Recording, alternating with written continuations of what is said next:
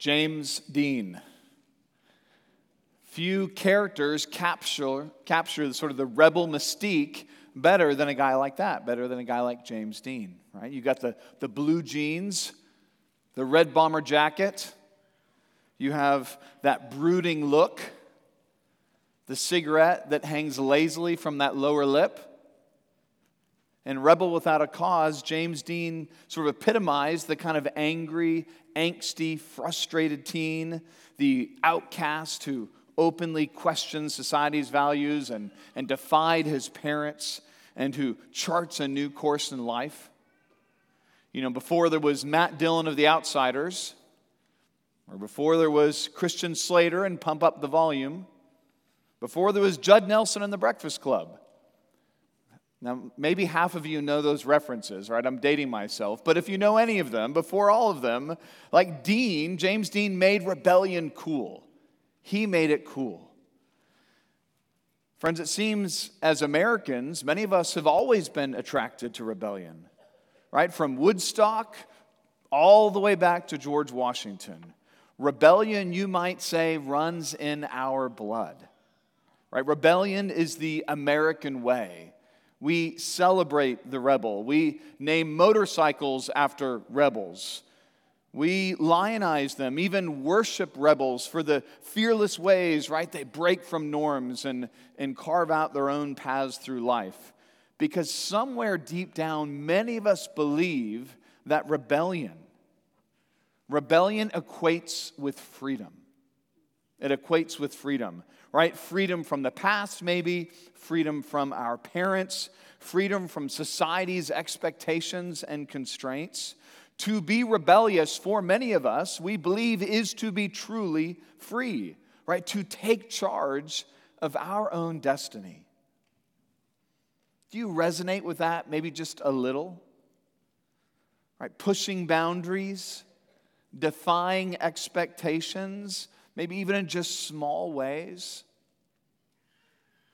But friends, what about rebellion against God? What about rebellion against God? Is that the mark of being truly free? Is that how we, in fact, take charge of our own destinies? Well, to think through questions like this, I want to invite you this morning back to the Old Testament book of Numbers. The book of Numbers, we're going to be in chapters 13 and 14. And if you don't happen to have a Bible with you, fear not. We have Bibles provided in the seatbacks before you. And you can find Numbers 13 beginning on page 121. Page 121. And you're going to want to keep those Bibles open because we're going to be referencing those Bibles throughout the morning. And yes, I did say Numbers 13 and 14. I did not say 15. I know the sermon card says 15, but as I was reflecting on the passage and reading through it and studying it, I made one of those audibles this week, and I thought, you know what, we're going to put chapter 15 in with 16 and 17 next week. Now, maybe I'll regret that next week, but for this morning, we're going to be Numbers 13 and 14. Now, if you're not familiar with this book, Numbers is really the story of how Israel's trek, right, how that took place and exactly what took place as they went to the Promised Land. So a journey that should have taken but a few weeks would in fact last 40 long, painful years as a whole generation would perish in the wilderness. And why will they perish? Well, that's what we're going to learn this morning. Now, up to this point, right, the trek has gone reasonably well. God had ordered them around himself and his word. He had prepared them. He had as well promised to go before them. That's all chapters 1 through 10. And yet they just got but a short distance into that journey. And what did we find? Well, first there's a mutiny over the menu. The people are upset because there's not meat. And then as well, there's jealousy within the family, right? We saw Miriam and Aaron. They resent Moses' mediates position among them. That's chapters 11 and 12. But that's all settled as Moses mediates for them. And now as we come to chapter 13, the people have arrived on the outskirts of the Promised Land. Right? The mountains and valleys lie just in the distance. They can see them with their own eyes. Well, right? What about the camp? Would have been filled with anticipation, some anxiety as well, right? What will they find? Will the land be all they hoped it would be, right? Who would be there? Because time won't afford us to read all of the 2 chapters, let me just give you a brief overview of chapters 13 and 14. So chapter 13 opens then with Moses commissioning 12 men, one man from each tribe, to go and sort of spy and scout out the land. So you can think of them again as scouts on a kind of reconnaissance mission to the promised land. And they're going to return those scouts after 40 days, and they're going to bring a report to the people. Only we come to find the report, this is the thing with committees, and divided.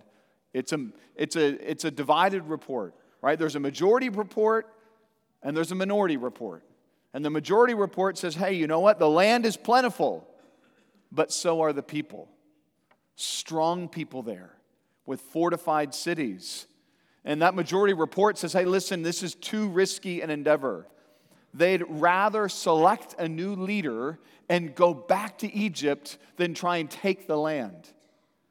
But there's a minority report, just 2 of the 12 spies rather, they don't deny the facts. Yeah, it is a bountiful land and there are powerful people, and yet they're going to say in chapter 14, verse 8, Caleb and Joshua, if the Lord delights in us, He will bring us into this land and give it to us, a land that flows with milk and honey, which is another way to speak of abundance. Only, they say, do not rebel against the Lord, and do not fear the people of the land, for they are bread for us. Their protection is removed from them, and the Lord is with us. Do not fear them. But friends, those 2 can't carry the whole congregation. And the terrified 10 sort of win out, and their grumbling spreads like gangrene throughout the people. And God determines to disinherit them and to start all over until Moses intervenes. And he's going to intercede for the people, and God partially relents from his judgment. He's not going to disinherit them. He won't disown them outright, but they will be judged, and the entire generation that refused him and rebelled against him, we learn, will slowly die off in the wilderness. They'll never make it to the promised land. Now, grieving over those consequences and recognizing, right, that they need to make things right, what do? Well, some of them decide, you know what? We're going to go to the promised land anyway. Change their mind, not back to Egypt, to the land we go, and so they go to fight at the end of chapter 14. And yet, without the Lord fighting for them, they fall. And that's how chapter 14 ends. More dead bodies strewn across the wilderness. And what should have been in chapters 13 and 14, what should have been the story's climax becomes a national catastrophe. Something that would be written about in the Psalms and Amos, right, as we read in Hebrews 3 and 1 Corinthians 10. These chapters are sort of immortalized, and they're really grilled into Hebrews' own memory. And part of what we're witnessing is just the very simple fact that to rebel against God is to be rejected by God. Far from ushering in a life of freedom and joy and liberation, rebellion results in nothing but misery and destruction. So as we think about these 2 chapters, I want to think about them from the sense of look at sort of rebellion's root. I want to first look at rebellion's root, and then secondly, look at rebellion's reward. Look at rebellion's reward. And those are going to serve, again, our 2 simple points, rebellion's root and rebellion's reward. So first, rebellion's root. Rebellion's root, as in where does it come from? Where does rebellion originate? So look back, chapter 13.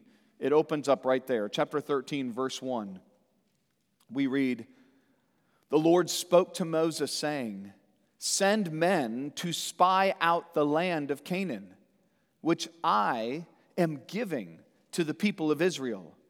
From each tribe of their fathers you shall send a man, every one a chief among them. So just stop right there. Notice something critical about the land. We're already being told this land is a gift, God says. The land is a gift, which assumes the land is God's to give, that the land is His to give, as in God owns it. It was no more this land the property of the Canaanites than it will finally be the property of the Israelites. Right? Psalm 24:1. The earth is the Lord's and everything in it. Right? All those who live in it. God owns the cattle on 1,000 hills. He owns everything. It is his right to give this land to the Israelites. So recognize it is, in fact, in some ways already theirs. Back, if you caught this back as we were reading through chapter 10, verse 9, God refers to the land of the Canaanites, the Hittites, the Perizzites. He refers to that land back in chapter 10 already as your land. Israel already, in God's mind, they possess it already. It's already theirs, right? The state has been purchased, right? The pools, the beautiful vineyards, the bountiful fields, right? You name it, it's got everything. It has plenty of room for all of them, and God has already signed over the title, signed over the estate to his people, put it in their name, right? It's just a matter of the people moving in. Now, there are some residents, right? There's some squatters, so to speak, on God's property. And they're going to have to move them out first. But he has promised he would be with them. He's promised he would drive them out. And why is he giving it? Why is he giving Israel this land? Well, it's because he promised them the land. All the way back in Genesis 12, then the Lord appeared to Abram and said, "To your offspring I will give this land." You see, God had promised Abraham that he would have offspring like the dust of the earth. And so don't miss where we are. Here, right, at the boundaries of the promised land, Israel, now 2 million people strong, like the dust of the earth. And here they are before the land that God had promised so many centuries before.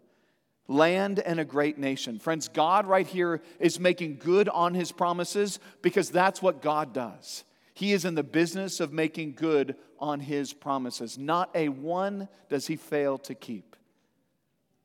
And then in verses 3 to 16, it describes how the 12 men were selected to spy out the land, right? Representative from each tribe, highlighting how no tribe is going to be left out of this work, right? All are going to share a role because all will help drive out the people, because all possess a piece of that property, an inheritance in that land. And so we read about the reconnaissance mission. Look down chapter 13, verses 17 to 20. Look down to chapter 13, beginning in verse 17. Moses sent them, that is the 12, to spy out the land of Canaan. It said to them, "Go up into the Negev and go up into the hill country and see what the land is, and whether the people who dwell in it are strong or weak, whether they are few or many, whether the land that they dwell in is good or bad, whether the cities they dwell in are camps or strongholds, whether the land is rich or poor, and whether there are trees in it or not. Be of good courage and bring some of the fruit of the land." And now the time was the season of the first ripe grapes. Right, so this is as much a scouting mission, right, as it is a spying mission. And there, verse 20, what are they? They're to be of good courage. Right, if that sounds familiar, if you know the story of Joshua, this command to be of good courage or to be strong and courageous is going to come back as the people actually take the land. Because God's given it, and yet they also must trust him as they take it. So already we're seeing this juxtaposition, this interplay of what? Divine sovereignty and human responsibility. God's given them the land. They must trust him and take it. Right? God has saved a people for himself, and yet we're also called to preach the gospel and to bring those people to himself. That's what we do. Both those things are true, seeing it right here. And notice how verse 20 ends. It was the season of the first ripe grapes. What a wonderful, sweet little detail. In other words, God's saying, guys, the fridge is fully stocked. It's all set.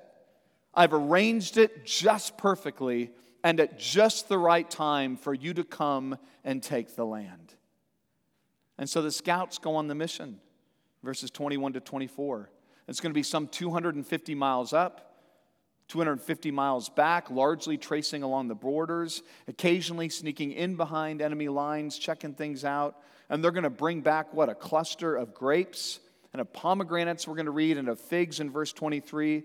And the cluster of grapes on that vine is so heavy, they're going to have to hang it on a pole, and 2 men are going to have to carry it. That's how bountiful the land is.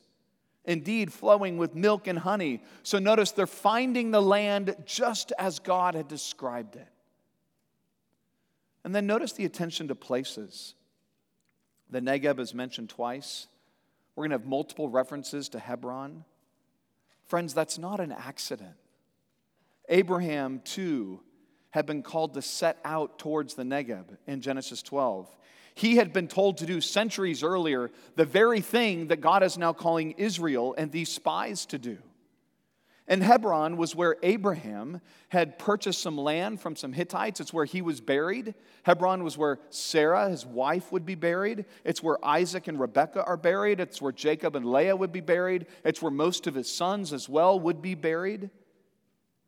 And so as they crested the hills of Hebron, right, up over 3,000 feet in the cool of the air, as they crested those hills, they were standing on the hallowed ground of God's own faithfulness. It's where the patriarchs had lived and loved. It's where they had walked and worshiped. It's where they had believed and obeyed. So that place was as central to their history as Plymouth Rock, right, or Valley Forge, or Fort McHenry are to our own history. The Lord has not failed his people. That's what they should be seeing. That's what they should be experiencing.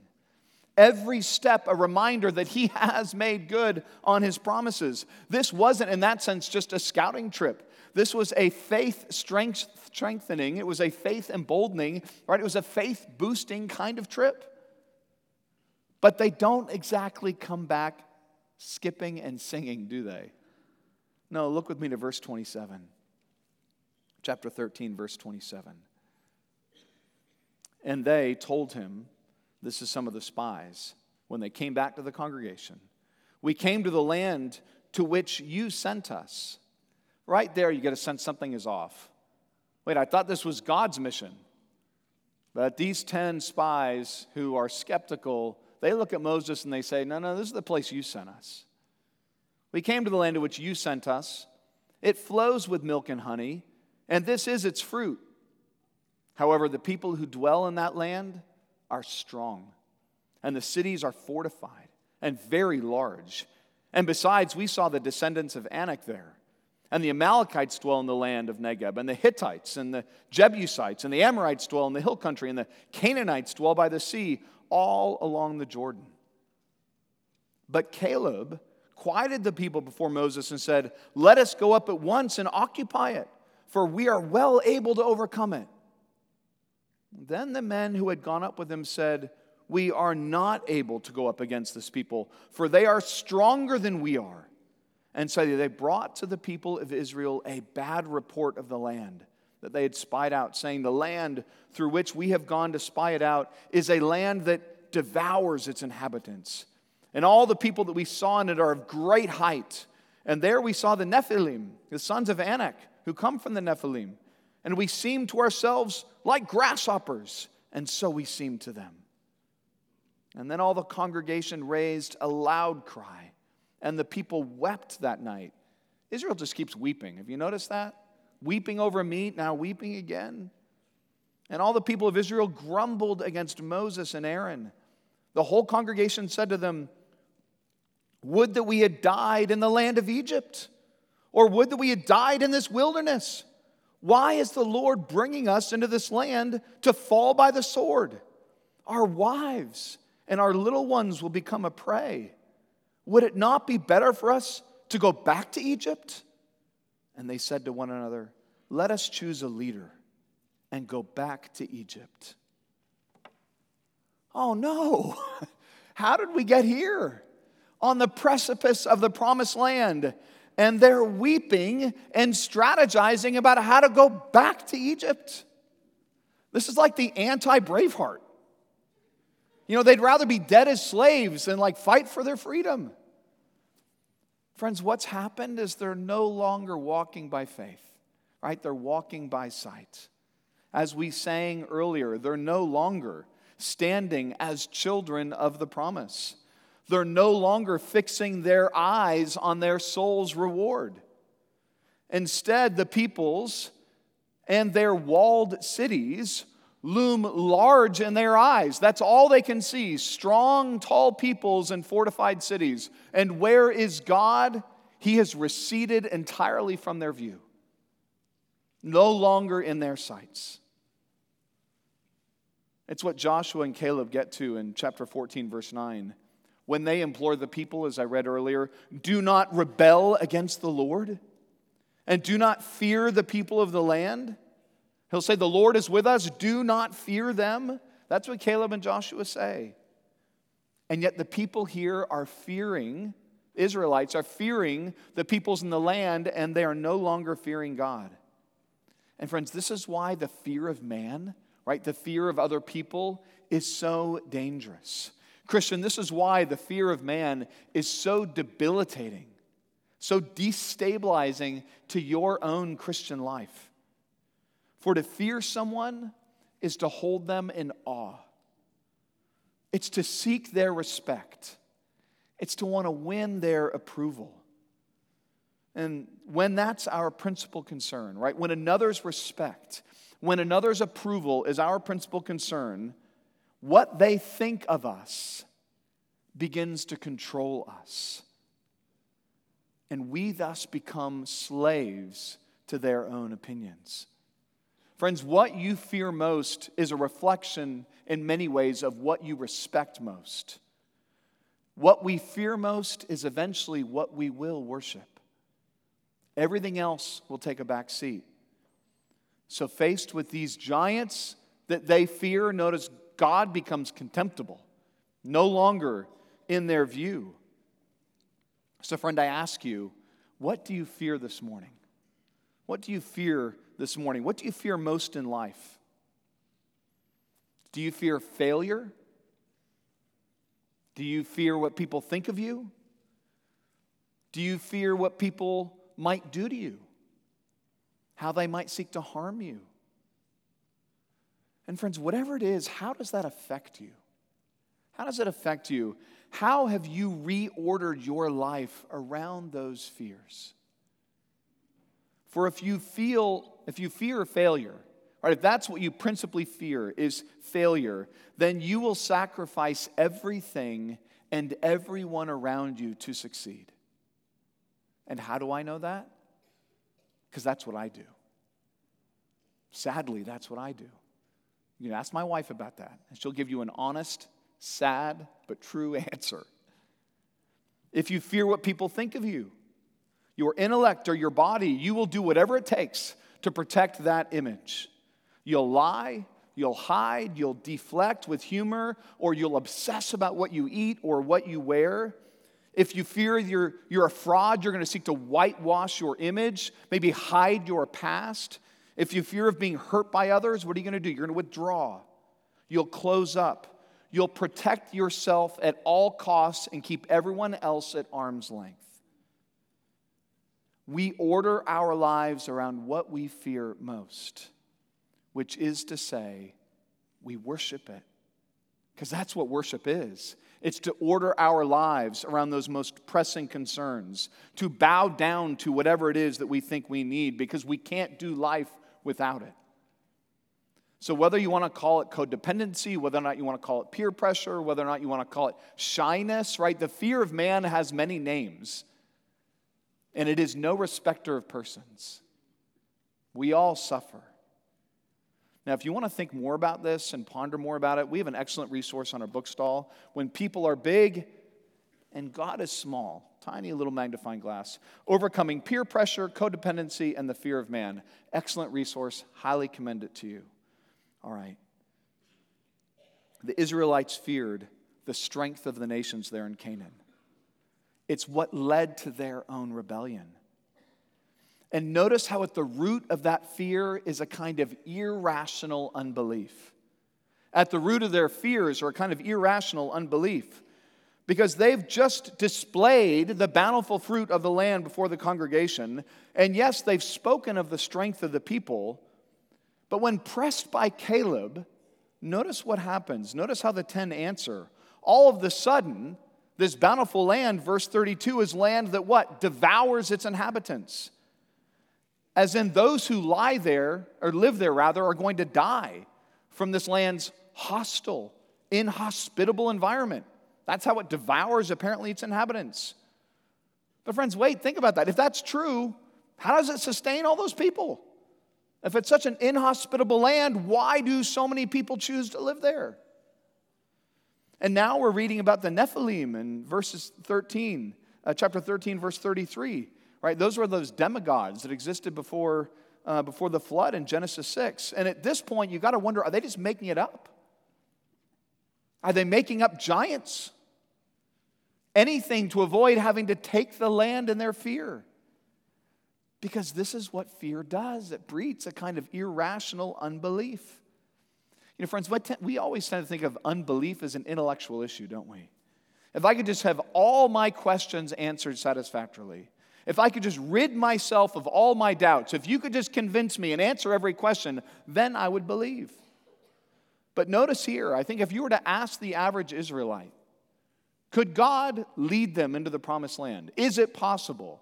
I think they'd say, yeah, they'd have to concede, of course it's possible. Right? They know He can do it. He did deliver them from Egypt. The problem is, that's not what they can believe. It's not an intellectual issue that they're wrestling with. Yes, the land is bountiful. Yes, the people are powerful. The issue's not that. It's not in the facts. It's more moral. It is ethical. They aren't willing to trust. They don't believe in that moment that God will prove faithful, and they're unwilling to order their life around that word. It's too risky and too hard. And in that sense, it's deeply irrational if you think of what God has brought them from, what He's led them to. But friends, as much as we can look at them, are we really that much different as Christians? Can our unbelief not often be equally as irrational as theirs? So we believe God created the universe out of nothing. He spoke it into existence, and yet we struggle to believe those test results belong to Him. We believe that God directs the hearts of kings and nations, that He can steer them wherever He wills. We can quote that, and yet we don't believe that He can change the heart of our child, or the heart of our spouse, or the heart of our coworker. We believe that God entered into history as a baby, and He dwells among us actively, intimately, and yet when it comes to our own life, we deny it. We say, I don't see it. We believe that His blood paid for the sins of all of those who would trust in Him, and yet we struggle to believe that He could forgive this sin of mine, this shame of mine. We believe in the power of God to raise the dead, and yet we don't believe He has the power to break that sinful habit. That's never going to change.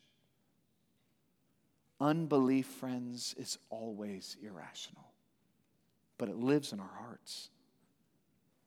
And yet contrast their response with that of Joseph and Caleb and Moses. For Joseph and Caleb were presented with the very same facts, the two other spies of the 12. Same facts, same reality, but they chose to view that reality in light of God's power and God's promises, not the people before them. So look down with me to chapter 14, verse 7. To all the congregation of the people of Israel, right, they spoke, the land which we passed through to spy out is an exceedingly good land. If the Lord delights in us, He will bring us into this land and give it to us, a land that flows with milk and honey. Only do not rebel against the Lord. Do not fear the people of the land, for they are bread for us. Their protection is removed from them, and the Lord is with us. So notice how they're fighting fear of man. They do that by keeping the power of God and the promises of God right before their very eyes. Right? So far from being devoured by them, we won't be the prey. Joshua and Caleb say, no, the people, Those nations, they're bread for us. They're going to be on our menu, not the other way around.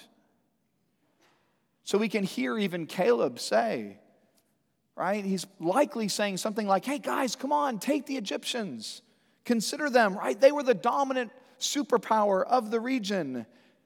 And chariots and bodies are still washing up on the Red Sea. That's the power of our God. Guys, what are you doubting? What do you think he won't do for us? Can he not take care of some tribes and some hills? If he can do that, the Egyptians. Likely that's what they're preaching. And friends, what did God promised back in Exodus 3:17? But to bring his people into what? Into an empty land? No. To bring them into the land of the Canaanites, the Hittites, the Amorites, the Perizzites, the Hivites, the Jebusites. In other words, recognize they are finding the land with all those peoples exactly as God had promised and described. The peoples are there just as he said they would be there.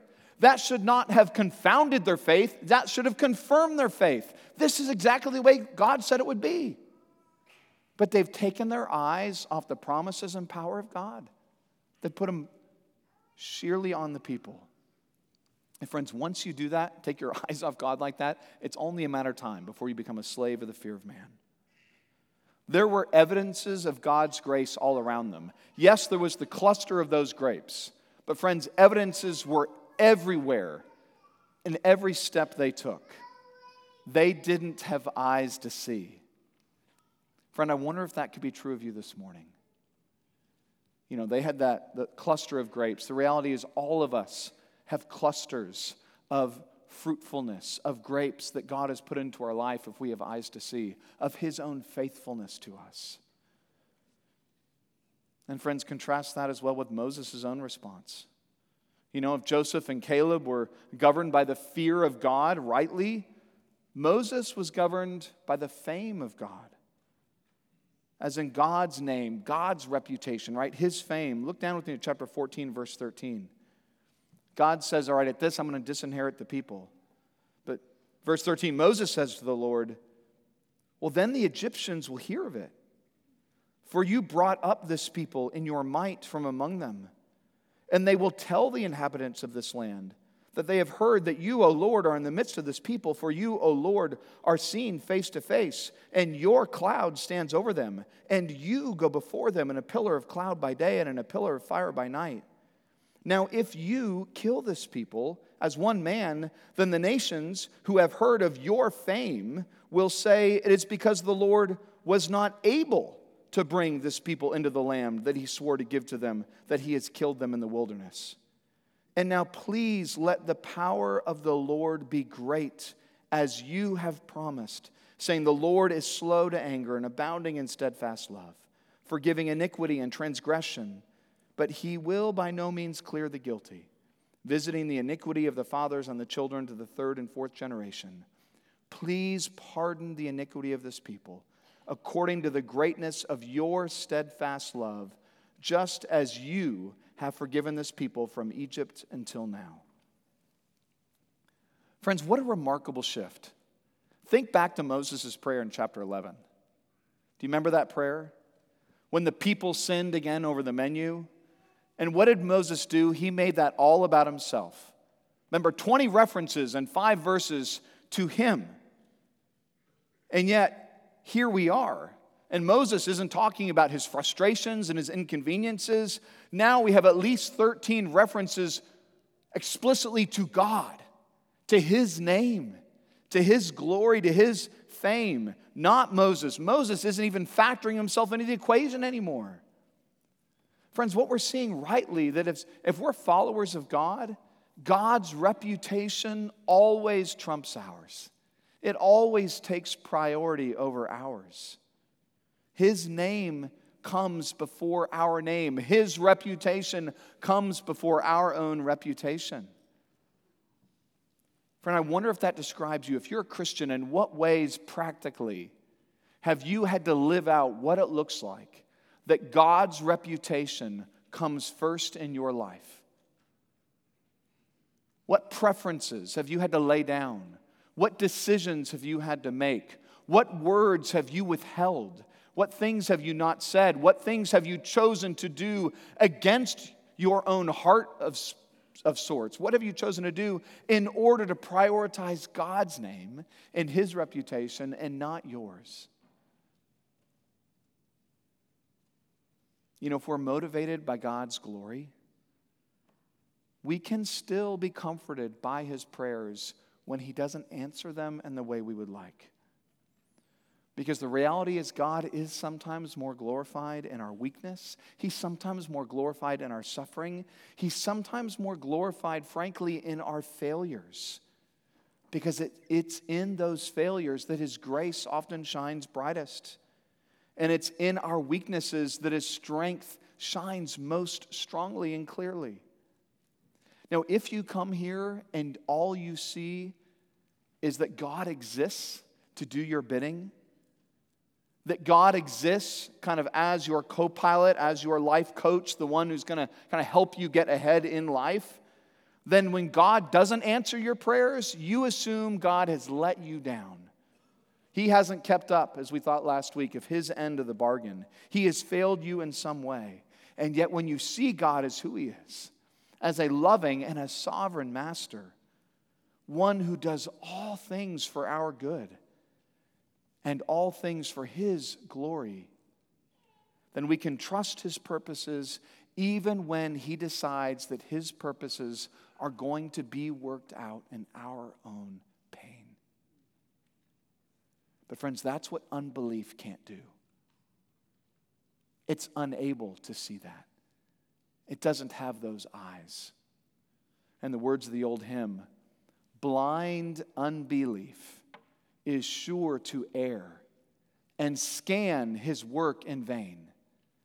God is His own interpreter, and He will make it plain.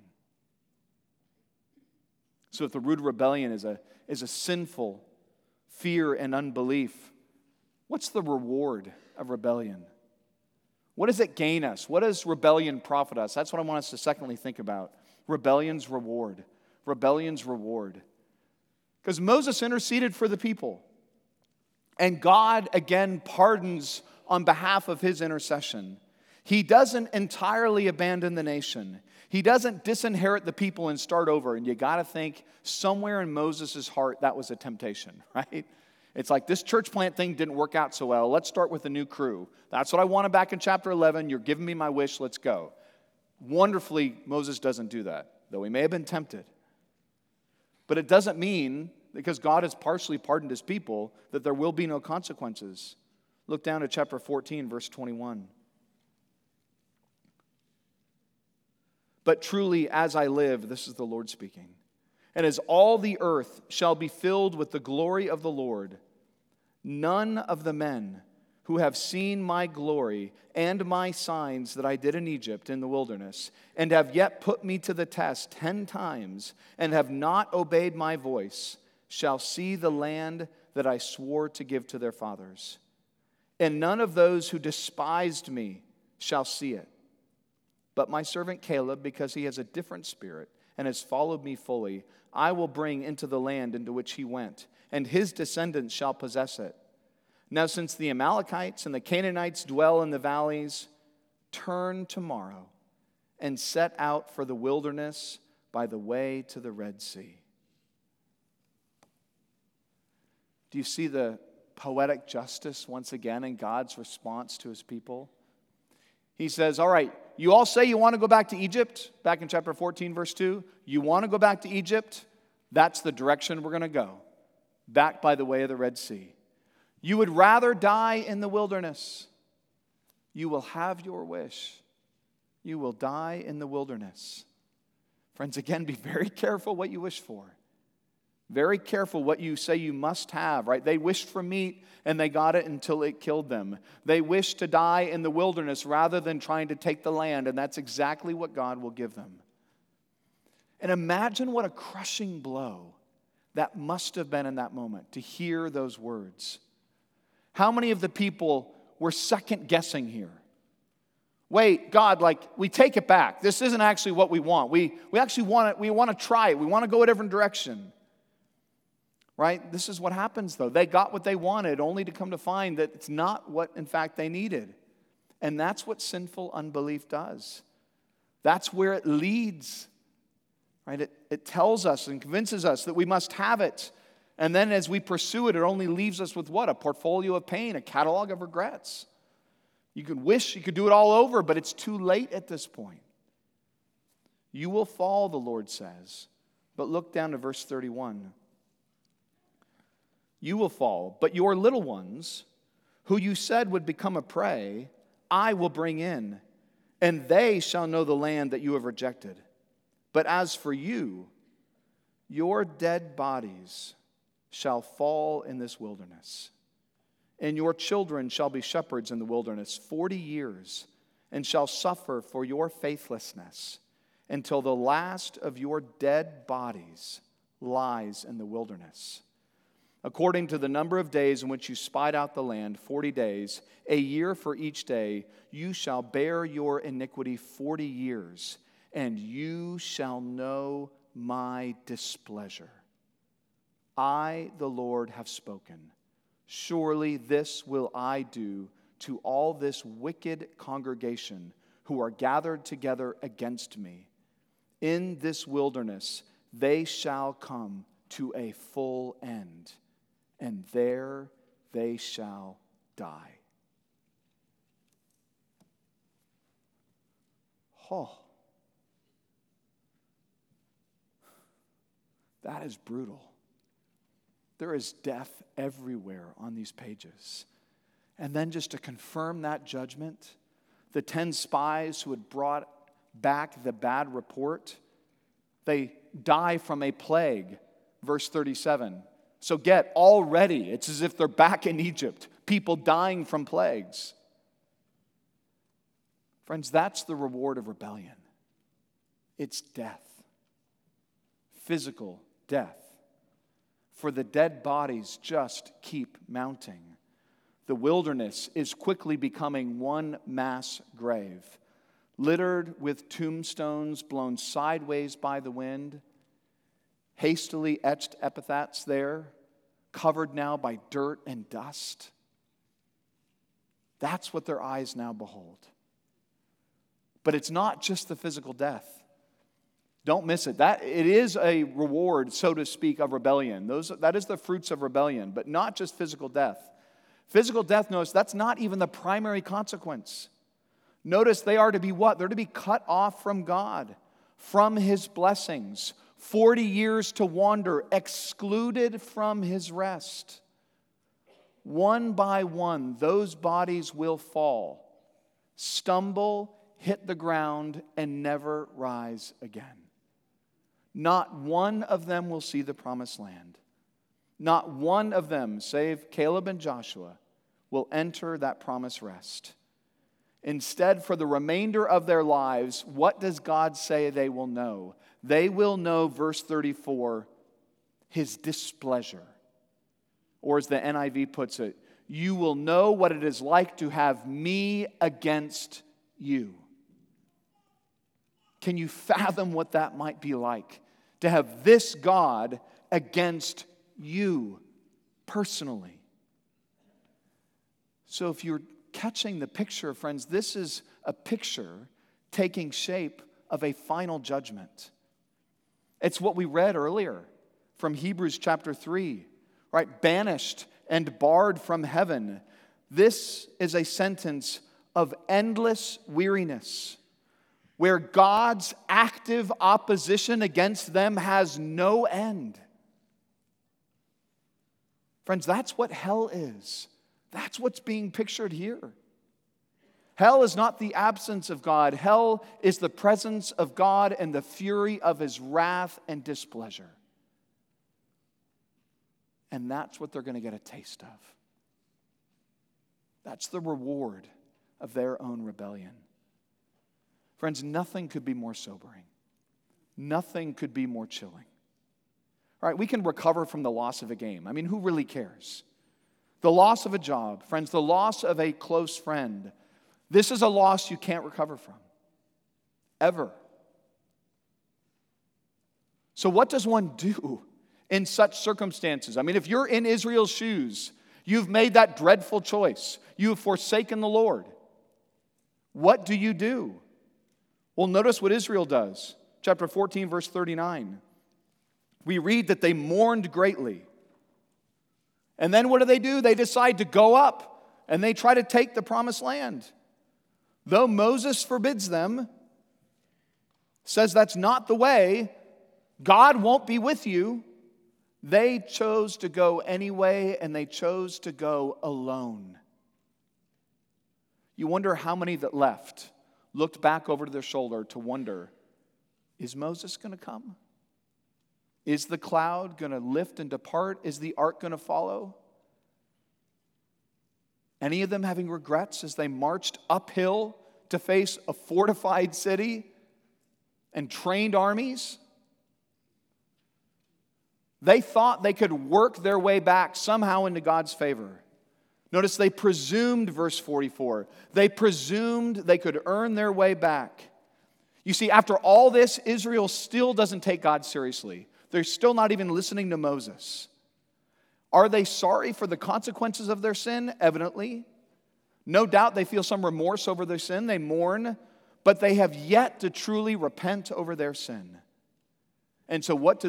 They die outside of the presence of God. And they die under the curse of God. You know, if you've come, I recognize as a visitor, this is a heavy message. I entirely grasp and understand that. And if you wouldn't identify yourself as a Christian and you're in any way holding on to your life, your good works, what you've sought to do in this life, and to offer it up to God as some kind of a gift that you expect Him to accept, look very carefully at the lives of these Israelites. There is no amount of reform, no amount of reforming our own actions that can save us from the consequences of our own rebellion. Right? Every one of us has rebelled against God. We read in Romans 3, there was no one righteous, not even one. No one who truly seeks after God. Everyone has turned his own way. Rebellion does, in fact, run in our blood. Rebellion isn't just the American way. Rebellion is the human way. It's the way of the human heart. It's not just a James Dean thing, right? That is all of us thing. And I want you to see, far from what the world would suggest, rebellion isn't cool. We see it's cowardly in these Israelites. Far from being countercultural, this kind of rebellion is deeply cultural. Far from separating oneself from the crowd, as many think of the rebellious, no, it's actually how that we just merely become one of the crowd. And far from our rebellion resulting in liberation and in freedom, all it finally earns is death and misery and God's everlasting indignation. That's what it earns us. Not liberation, indignation. Which is why we need someone to put an end to our rebellion. And friends, that's exactly what Jesus Christ came to do. He came to put an end to the rebellion that resides in our own hearts. Because unlike us, Jesus never rebelled against God, never rebelled against His Heavenly Father, never grumbled against God. He lived the life that you and I were all meant to live, and we have chosen self-consciously not to live. We can't blame outside forces. We can't blame our childhood. We can't blame these bad things. Every one of us knows what it is like to choose our way over God's way. That is the heart of rebellion. And then Jesus died a rebel's death, crucified upon a cross as a criminal in the place of sinners. He died as a substitute. And then Jesus rose from the grave, victorious over sin and death, so that if we would truly turn from our sin, repent, give it over, turn away, turn to God, walk by faith, we can know everlasting life with Him. That's what the promise of the gospel offers to every rebellious heart. For when we do that, we will not spend an eternity under His displeasure, but we will spend an eternity under the smile of His eternal presence. Friends, that's what the Bible offers to the rebellious. Not that we battle our way back to God, but that He has already won that battle for us. To all of us in this room, has Jesus done that for you? Has He done that for you?